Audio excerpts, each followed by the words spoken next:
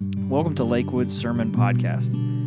We're glad you're here, and we'd like to invite you to join us on Sunday mornings at 10 online at lakewoodok.com/live, or we'd also love to see you in person at our campus in McAllister.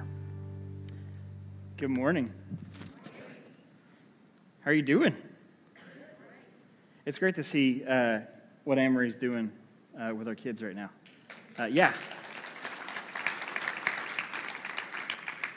But not only that, but it's kind of awesome to see really Lakewood as an entire staff. Just all of us are very passionate about what we do. And to see just that passion at work and the things that are coming from it. But one of the things that we really hold valuable is the foundational truths. The idea of saying, this is what makes up our faith. This is who we are. This is our foundation. And that's kind of been the point of this entire series that we're going through right now. We're in week 3 of our series, Who You Are. And what we started with week 1 was we said we wanted to point out the foundational truth of who we are in Jesus, who Jesus says we are. We wanted to use this series to say 2 things, who we are, but then we also wanted to take it a step further, and we wanted to say what we're supposed to do about it. So who we are, okay, we know who we are in Jesus, so now what do we do with that? And so that's what the following weeks have been. We've been tackling issues that Jesus gives pretty clear commands on. We've been talking about things that Jesus talks about a lot. Last week, we talked about worry. And I can now confess to you that I was a little worried about that sermon. Getting up and talking about something that you struggle with really a lot is difficult to do. But we've been seeing how God has called us to this action that comes from our faith. So it's not just a definition or an identity of who we are, but it's also a call to step from that identity in our actions. And so we're going to start today with the reminder of who we are. So I'm going to ask that, just like last week, we take a moment and we repeat these things because there's power in declaration. And so as we go through these things, don't just read them, declare them. You are these things. Let's dive into it together. The first one is this: I am the workmanship of God. Go ahead. Ephesians 2:10, we're his workmanship, created in Christ Jesus for good works which God prepared beforehand that we should walk in them. I am made in God's image. Genesis 1:27, God created man in his own image. In the image of God, he created him, male and female, he created them. I am known by God. Psalms 139, for you formed my inward parts. You knitted me together in my mother's womb. I praise you, for I'm fearfully and I'm wonderfully made. God knows us. I am forgiven. Say it with some oomph. I am forgiven. Ephesians 1:7, in him we have redemption through his blood, the forgiveness of sins in accordance with the riches of God's grace. I am a new creation. 2 Corinthians 5:17, therefore, if anyone is in Christ, he is a new creation. Old things have passed away. Behold, all things have become new. I am chosen. 1 Peter 2:9, but you're a chosen people, a royal priesthood, a holy nation, God's special possession, that you may declare the praises of him who called you out of darkness and into his wonderful light. I am a child of God. Absolutely. Romans 8:15. You did not receive a spirit of slavery to fall back into fear, but you received the spirit of adoption as sons, by whom we cry out, Abba, Father. I am loved. John 3:16. For God so loved the world that he gave his only Son, that whoever believes in him should not perish, but have eternal life. Amen? You are these things. Not because you're really neat people. Not because you put in the work. You are these things because God says you are these things. You're not working towards them. You are them. And it's from this identity that we're called to step into action. And we have to get that order correctly. Because when we try to act in certain ways in order to obtain our identity, or to obtain who we are in Christ, we see the instructions of God as oppression or as obligations of the faith. Not only that, but we trust or we treat our understanding with God as if it's something that's fluid, as if it's something that can change by our actions, as if it's something that we can make God love us more or less by how devoted or not devoted we are to him. But you need to understand that our standing with Christ is solid. It's on a firm foundation. It doesn't move because Jesus doesn't change. His love for us doesn't diminish. It doesn't grow. It is constant. So when we act from our identity that's been given to us, we see the instruction of God as privileges that lead to a good life on this earth. Not an easy life, but a good life on this earth and a great life in the eternal. And so knowing the identity that God has placed on us as his beloved children, we're now going to open the Word. And we're going to ask God, what would you have us do with that? We're going to ask God what a life looks like when it's lived as an outpouring from our identity with Christ. And so before we go forward, can we just stop for a second? And let's just spend some time thanking God for the identity that he has given us. Let's spend some time thanking God for who he has called us. Let's do that together right now. Let's pray.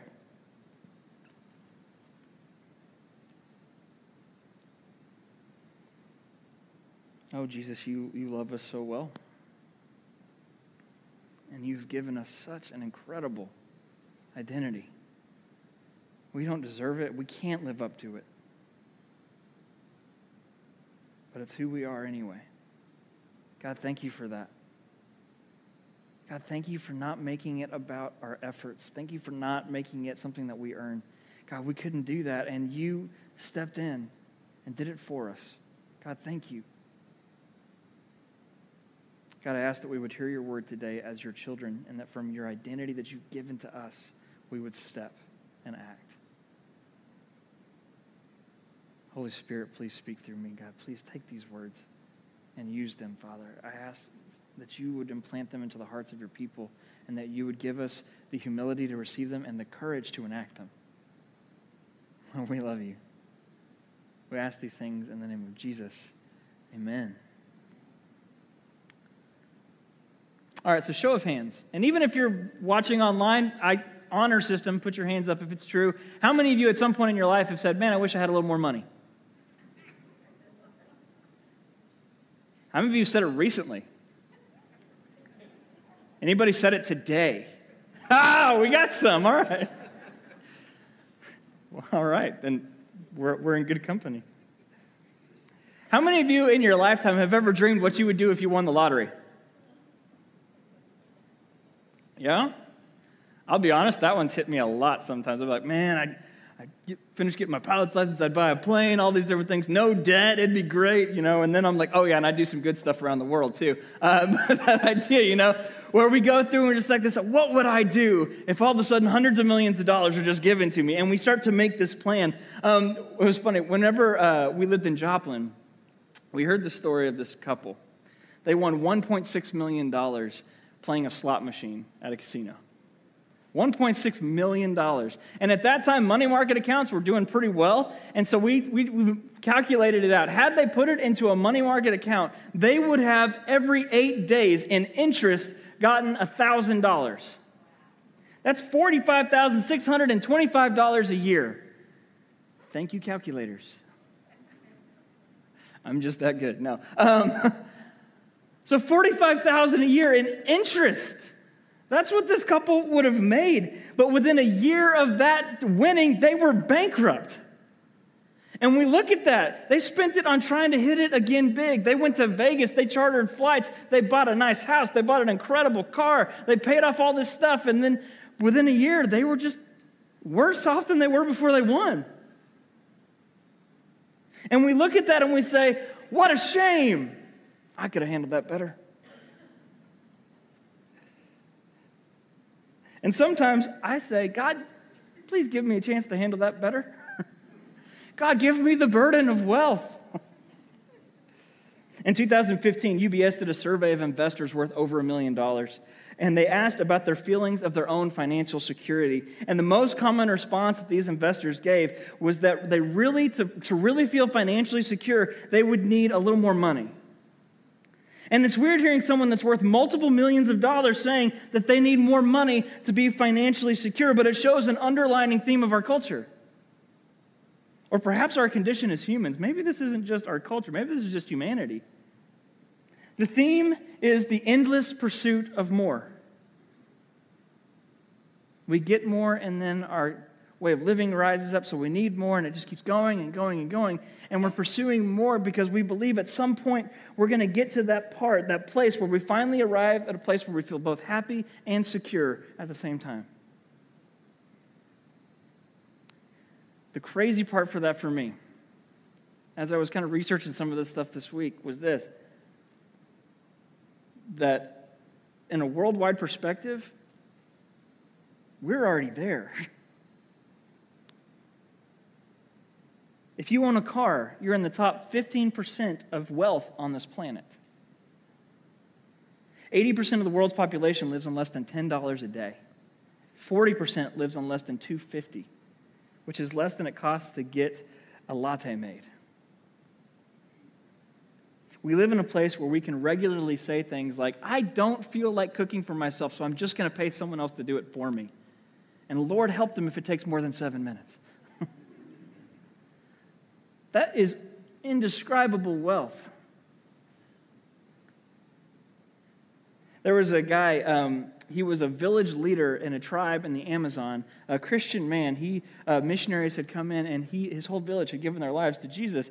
But he came to visit his family in the United States, and they drive up to like a Wendy's, and he was like, what are we doing? We're driving up to a window, and we told them what we wanted, and then they just gave us food out of this window. We didn't have to kill anything. They just gave us this food. And here's the craziest part. The guy that he was with, he gave them a piece of plastic.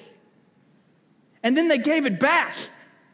And so he went back and he tried to tell the people in his tribe, it's ridiculous what they have there. They've got so much food there. They throw away more than we could eat in a year, and just going through all these different things. And you may be struggling financially, and I'm not trying to downplay that today. But having a roof over your head at night and access to transportation is enough to place you at the top of the pile when it comes to the wealth of this world. And so I'm not trying to make you feel bad about the wealth that you have, about the amount of money that you do or don't have.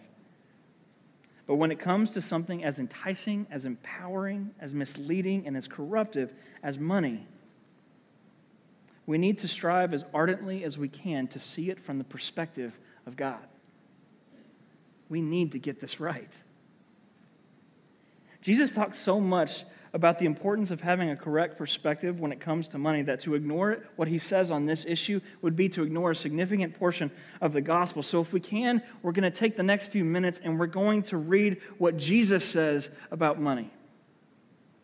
And we're going to attempt to realign our perspectives to match his.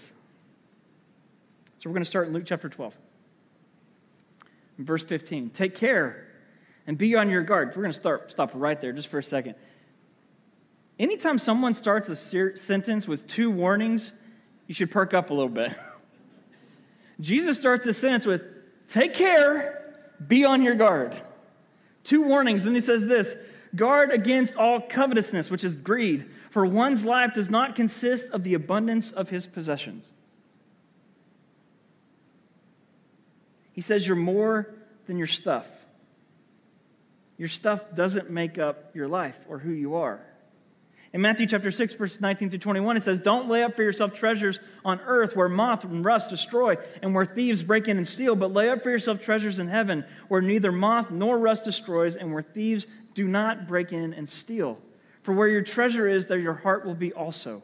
No one can serve two masters, for either he will hate the one and love the other, or he will be devoted to the one and despise the other. You cannot serve both God and money. Jesus shows in these first two passages that regardless of what you think about your current financial situation, real wealth has very little to do with your assets, your investments, or your account balance. Right out of the gate, we see that Jesus views wealth very differently than our world does, than we often do, than I often do. Does that mean that it's wrong to have wealth and possessions? Absolutely not. It's not wrong to have money. God used people that had money throughout the Bible. Look at how many people that were incredibly wealthy that God used in Scripture. It's not wrong to have money, but what Jesus addresses here is not wealth, but the attitude with which we approach wealth. Jesus is talking about the things that we choose to treasure. And what he says is, be very careful what you choose to treasure. It's not bad to have money. It's bad to treasure it. And what he says is, be careful to lay your treasures in heaven where they can't be destroyed. And the stuff that's here that gets stolen, that gets destroyed, that when the stock market does whatever it does and things go south, that's the stuff that you use as a tool, not a treasure. And when we take money and we make it the treasure, the one thing, the source of our security, what we really begin to do is we begin to worship money. And that may sound a little harsh. You may sit there and say, listen, I'm not like Scrooge McDuck in it where I'm putting a big pile and swimming in it and bowing to it and all that other stuff. I'm not doing that. So I'm not really worshiping money, but when anything becomes, or anything other than Christ becomes our security, when anything other than Christ becomes the thing that we put our hopes on, what Scripture tells us is that is idolatry, which means to worship something that's not God.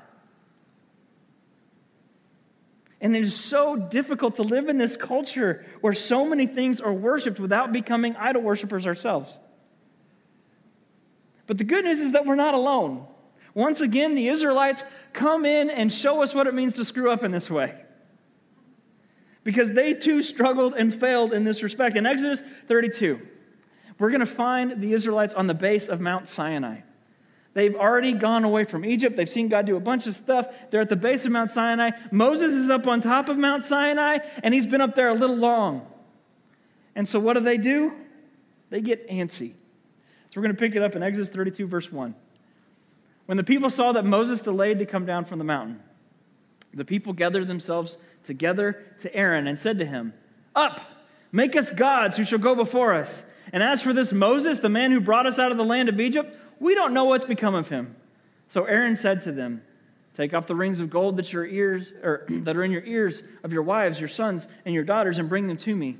So all the people took off the rings of gold that were in the ears and brought them to Aaron, and he received the gold from their hand, fashioned it with a graving tool, and made a golden calf. And they said, "These are the gods, O Israel, who brought you out of the land of Egypt." The Israelites have witnessed the power of God. They saw the plagues. They experienced the plagues. They saw it all happen and unfold right before them. Not only did they witness the plagues of God, but whenever they left Egypt and they were standing on the banks of the Red Sea, they saw God come down in a pillar of fire to separate the Israelites from the Egyptians. They saw that. But they didn't just see that. Then all of a sudden, God parts the Red Sea. 2 walls of water, and he has them walk through the Red Sea on dry land. They saw all of this. And then Moses spends a little too much time on the mountain, and they say, "Hey, let's bow down to a cow." So they make a cow out of their own jewelry, and then they say, "This is the God who brought us out of Egypt." And we sit there and we say, that is the most ridiculous story in the world. But how often do we look at our jobs and say, this is the thing that's providing for my life? How often do we look at all these different things that we hold to be our security and say, this is what's giving us security and what's leading us and making sure that we can go to sleep at night in a comfortable place?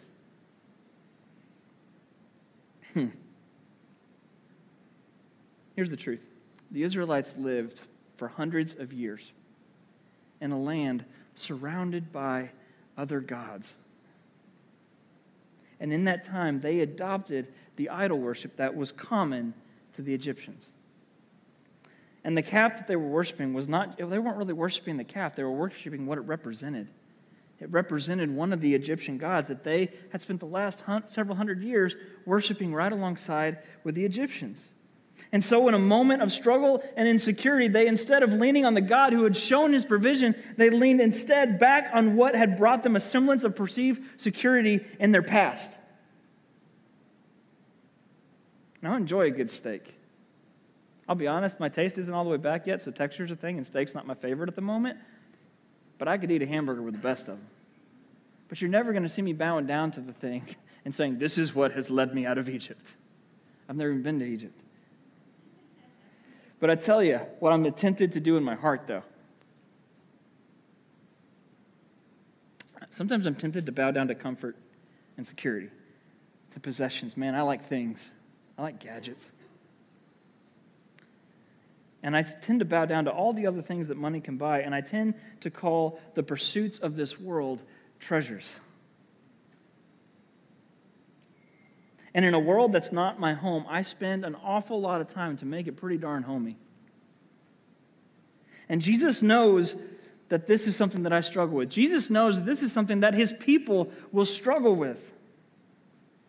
And he spoke so much about it because he knew that we would struggle with this. And he tells us that although we may be tempted to serve money, that we will not be able to serve him while making money or the things that money can buy our primary goals. He says we can't serve him while treasuring possessions, while treasuring comfort, while treasuring money.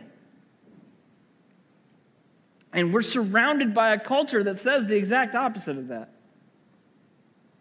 So the first point of the day is this, that living in a culture of idolatry, we have to be intentional about not becoming idol worshipers.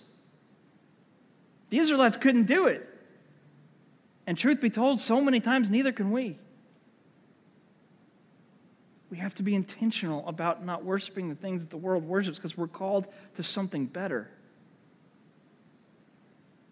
I remember when I was first married, I had some friends that said, Paul, you don't hang out with us as much anymore. And I was like, man, I got a beautiful wife. I found something better. We're not called to the pursuits of this world because we found something better. And so often, this is the cancer that we don't know we have. There's a really good example of this in the life of Jesus.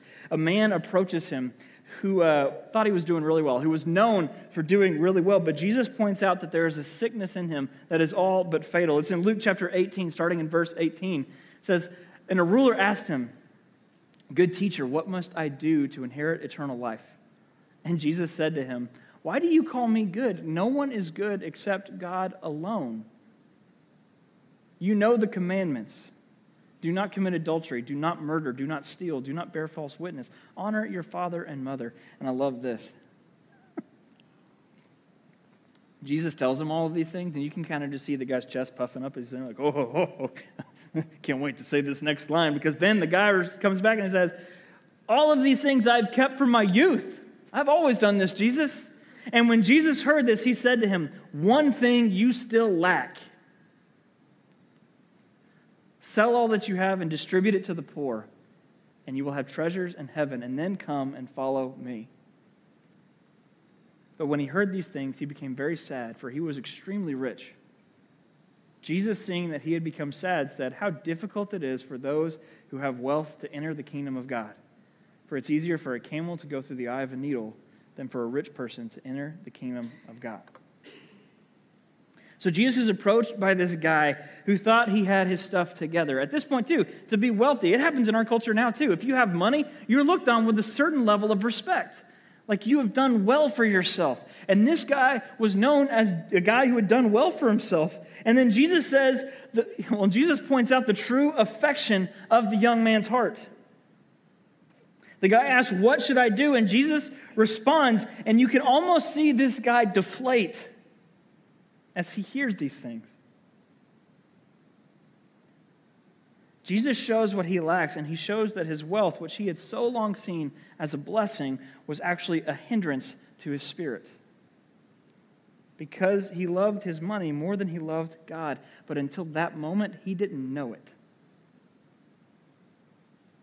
Oh, I pray that we know that God will convict us of the things that we put in front of him, and we know where our sicknesses lie. Because in God we have a healing. But I'm also so thankful that my standing with God doesn't rely on that. Because living where we live and the way we live, we are blessed by God, but it really comes at a price. Because we're so well taken care of that there is very little in as far as daily needs that we really rely on God for. We want him to take over when there are tragedies, when there are illnesses, and things that we feel are beyond us. But for the day-to-day, we really just rely on ourselves. and our faith is in our own provision. And so we build these lives relying on our own work and merit. Now, I know that we've been about a year in this whole COVID thing that's been happening. I don't know if you've heard of it or not. But one of the things that happened in our time living in quarantine and socially distancing was a wonderful, beautiful person in our lives showed up at our door with a warm sourdough loaf of bread. And I love sourdough. But not only that did she give us this loaf of bread, she also gave us a starter of sourdough from the Chicago World's Fair in 1933. It had been passed on for that long, which that may sound gross to you, but it's okay. But anyway, and I was so thrilled. It was my favorite thing that happened that week. Not only that, but every day I'd come home, I'd smell bread. I'm like, this is the best thing ever. This is before I lost my sense of smell. This is the best thing ever. But then fast forward a little bit, and one day I come home, and I'm noticing that we have so much bread in our house. I'm not kidding. I came home, and there were 4 loaves on the counter and 1 in the oven, and that's not me telling you that we're expecting another child. That's just saying we got a lot of bread in our house.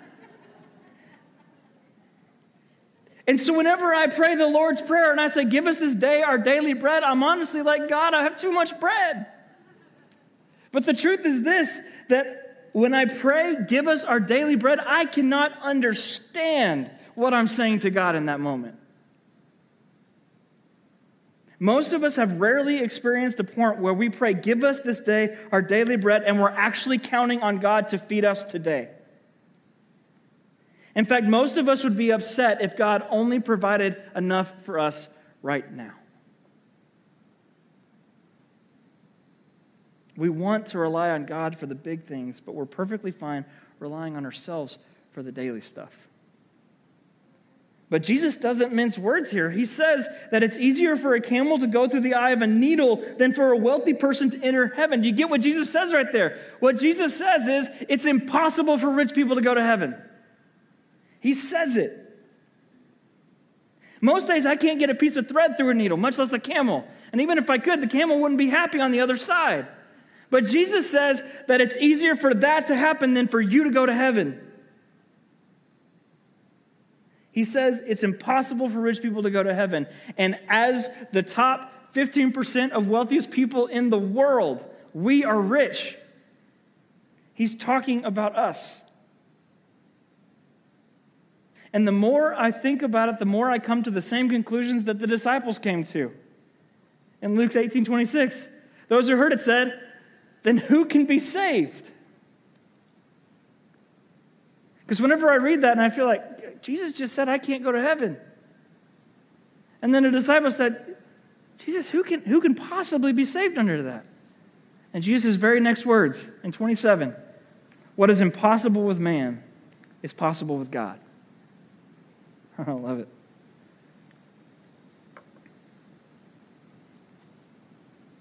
Money will never be our salvation. It promises that which we long for the most, but also that which it cannot deliver. Our salvation is through Jesus Christ. And He makes our salvation, which is impossible, He makes it possible. What we cannot do for ourselves, He did on our behalf. We serve a God who makes impossible things possible. That really deserves an amen somewhere in this room. Thank you. And He wants our best, so we need to be incredibly cautious and intentional with how we approach our treasures. Because God knows our hearts. God knows our tendencies. He knows that our affections tend to shift and our priorities tend to go to the wrong things.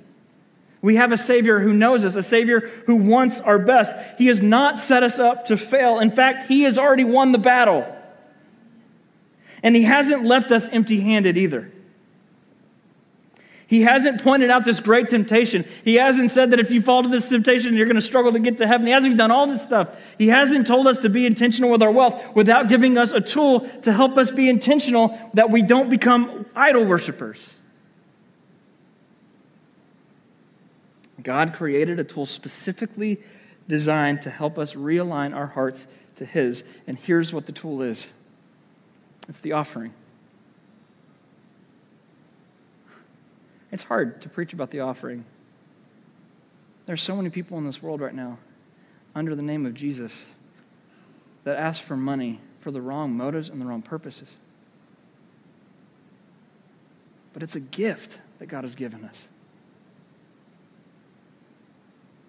where we give our money to God. And you may be sitting there saying, God really wants my money? And the answer to that question is no, he doesn't. He has the whole cattle on 1,000 hills thing. He doesn't need your money. He wants your heart. He's trying to free us. And that's why the offering is not a gift that we give to God. It's actually a gift that God gave to us.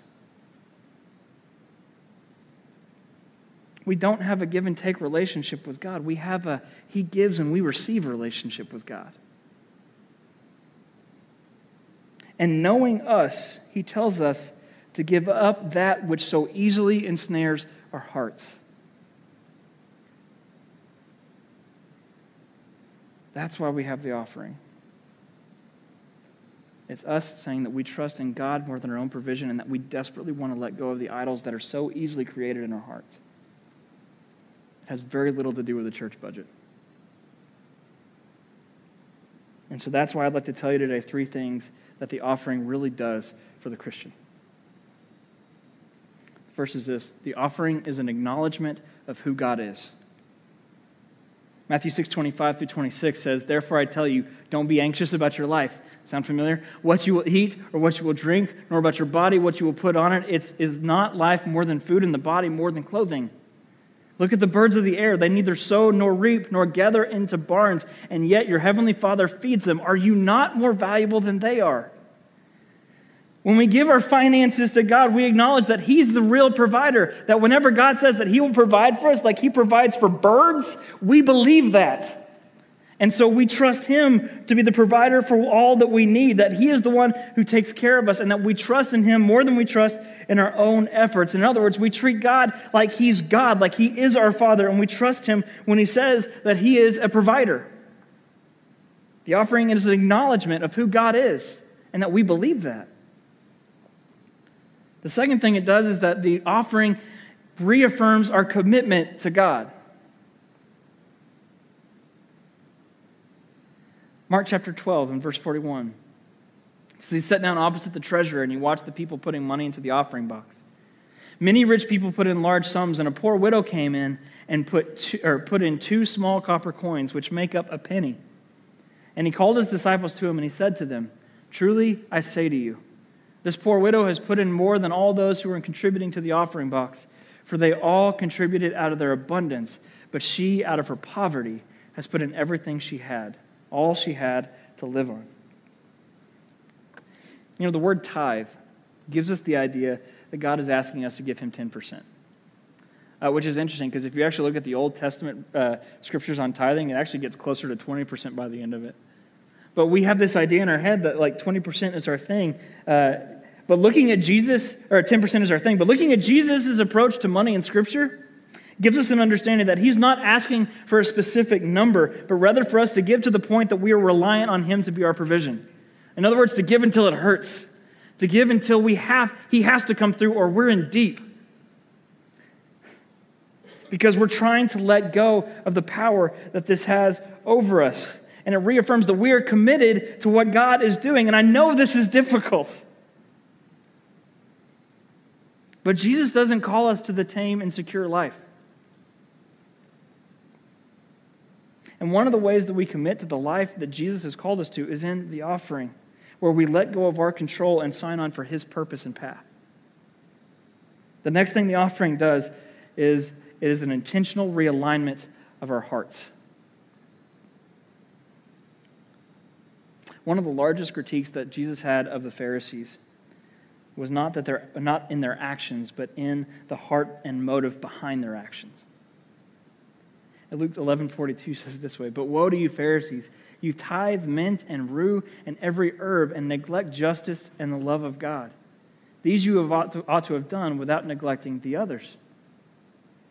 Or in Matthew chapter 6, verse 2, thus when you give to the needy, sound no trumpet before you, as you hypocrites do in the synagogues and in the streets, that they may be praised by others. Truly, I say to you, they've received their reward. But when you give to the needy, do not let your left hand know what your right hand is doing, so that your giving may be in secret, and your Father who sees in secret will reward you.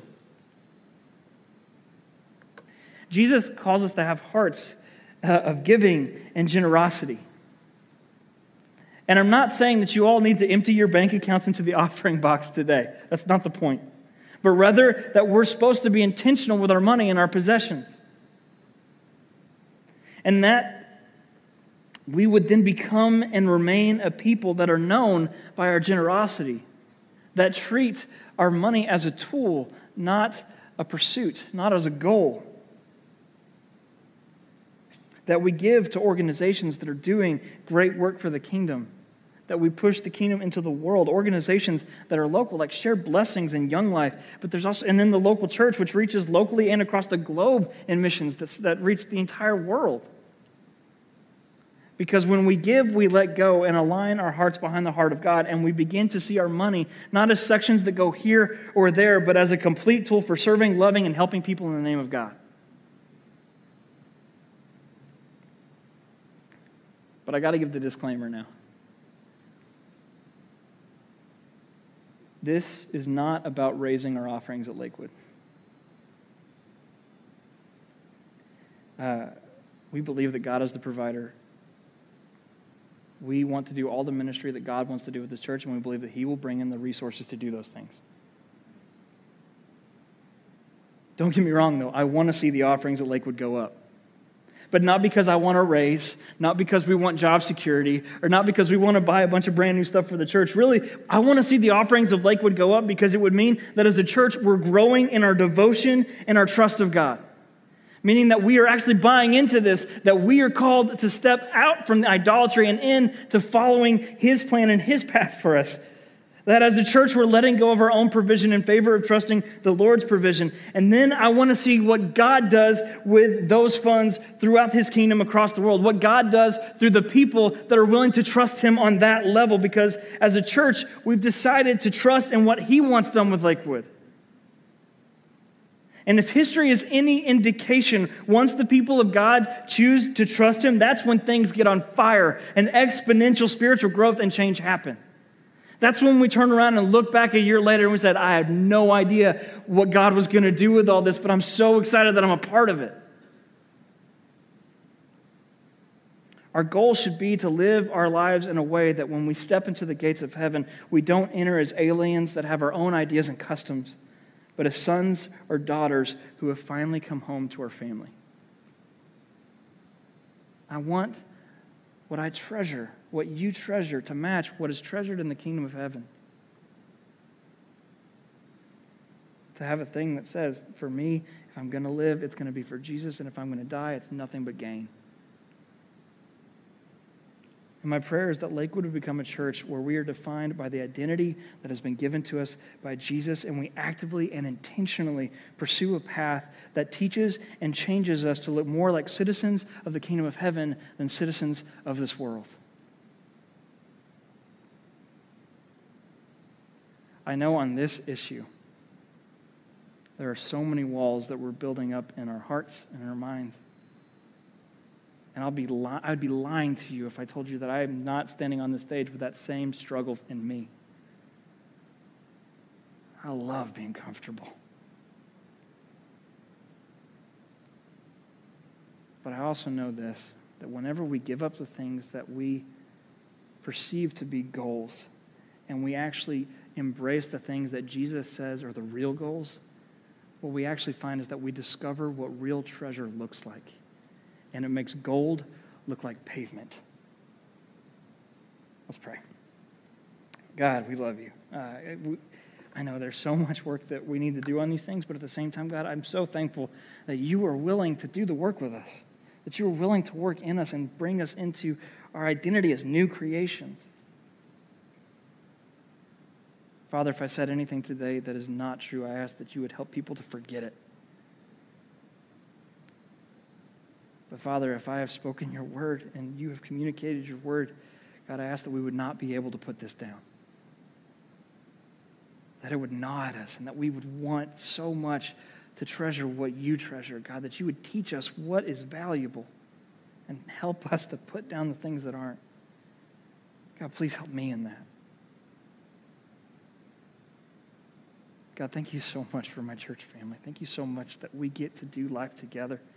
And Father, I ask that you would bring out that vision. God, I ask that in a year we would be able to look back and just be amazed at what you've done.